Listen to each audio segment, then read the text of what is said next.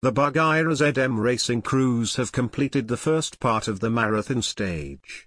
Martin Soltys was classified 13th, holding 7th place overall. Robert Kasak recorded the 17th best time today, making him 22nd overall. In the T3, lightweight prototypes category, Alia Kolots was the faster of the pair of Buggyra Can-Am DV21s, finishing 20th today, which puts her 36th overall. Joseph Makisic was held up by a rear axle repair, resulting in a 38th stage time and 11th place overall. Radovan Kazaka was classified second in his category of the Dakar Classic and is third overall. The first part of the marathon stage brought a change from the usual Dakar practice, as mechanics were only allowed to repair cars at the finish of the 333 km long timed test, limiting repair time to 2 hours. In fact, working beyond the permitted time limit could entail a significant penalty. Yaroslav Valtra knew from the start that today's stage would suit him. There were technical passages between the rocks. Then there were some dunes they made for only about 10% of the whole route, but they were quite difficult. I hesitated on one of them and lost about 2 minutes. I almost made it up the dune, but I had to go back and tackle it again. We started too far back, the dunes were very rough. After the neutralization there were some bumpy sections which are ideal conditions for Tatra.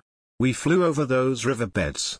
After 2 days when we were not doing well and our technical skills were a bit off, we needed to kick it up a notch, said the Tatra Phoenix driver, who was deprived of the bronze stage by the relentless Saudi radar.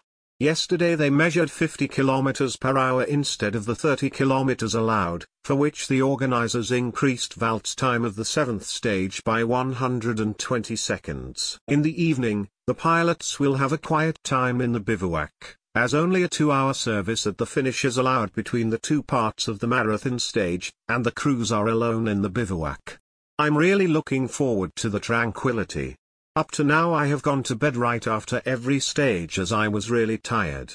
I'm not the youngest anymore and I am not sure if it's normal at this age to chase around the desert with young guns. Sometimes I get a little fed up, and I'm looking forward to getting some rest today. But then again, we don't have that nice motorhome of ours where it's warm. Unfortunately, it's gonna be a bit of a camp. We need to rest and eat well, the Tatra Buggyra ZM racing driver said with a smile. His teammate Martin Soltys had some issues with his truck in the second half of the stage. The start was good. Everything worked well in the big dunes. There was one dune we didn't get out of and had to go around it. I think everybody had a problem there. Unfortunately, at about kilometer 230 we lost both shock absorbers on the front left wheel. We had to stop, take it apart and take it out. We lost some time there and drove slowly for the remaining 100 kilometers. It was really uncomfortable, you couldn't go fast without the shock absorbers, so we had to weld the shock absorber bracket, described the Tatra 815 pilot the necessary repairs at the end of the stage. Soltys was not looking forward to the makeshift bivouac. Half of the marathon stage is over. We'll probably sleep on a deck chair somewhere, they say there's nothing fancy there. I remember when we had thick mattresses. But it's fine, he said. Alia Kolots had a relatively uneventful stage without any serious issues. The drive to the start was very long today.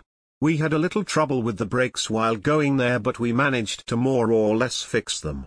The beginning of the stage was sandy, then there were rocks. One of our V-belts broke, but we quickly replaced it.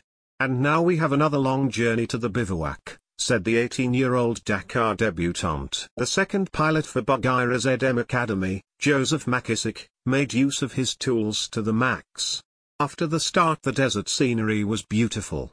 Then I suddenly started having problems with the steering. It was difficult, but I kept going.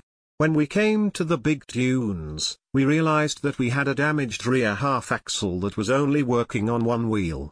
It was impossible to drive in the dunes, so we had to fix the issue. We wasted a lot of time there and in addition lost more time towards the end of the stage as there were a lot of rivers and rocks, explained the Dakar doyen. After having to sleep in the dunes yesterday, Robert Kasak was grateful for the fact that this time he finished by daylight. To use Joseph Makicic's expression, we beat the darkness. The stage was nice. Fast and with a lot of rocks. The final part was terribly bumpy, but we did it. For the Tatra, these sections are great, but not for our bodies who aren't used to this kind of movement. We're better in the dunes, where we left 5 or 6 cars behind us, said the Tatra Bugara Slovakian pilot.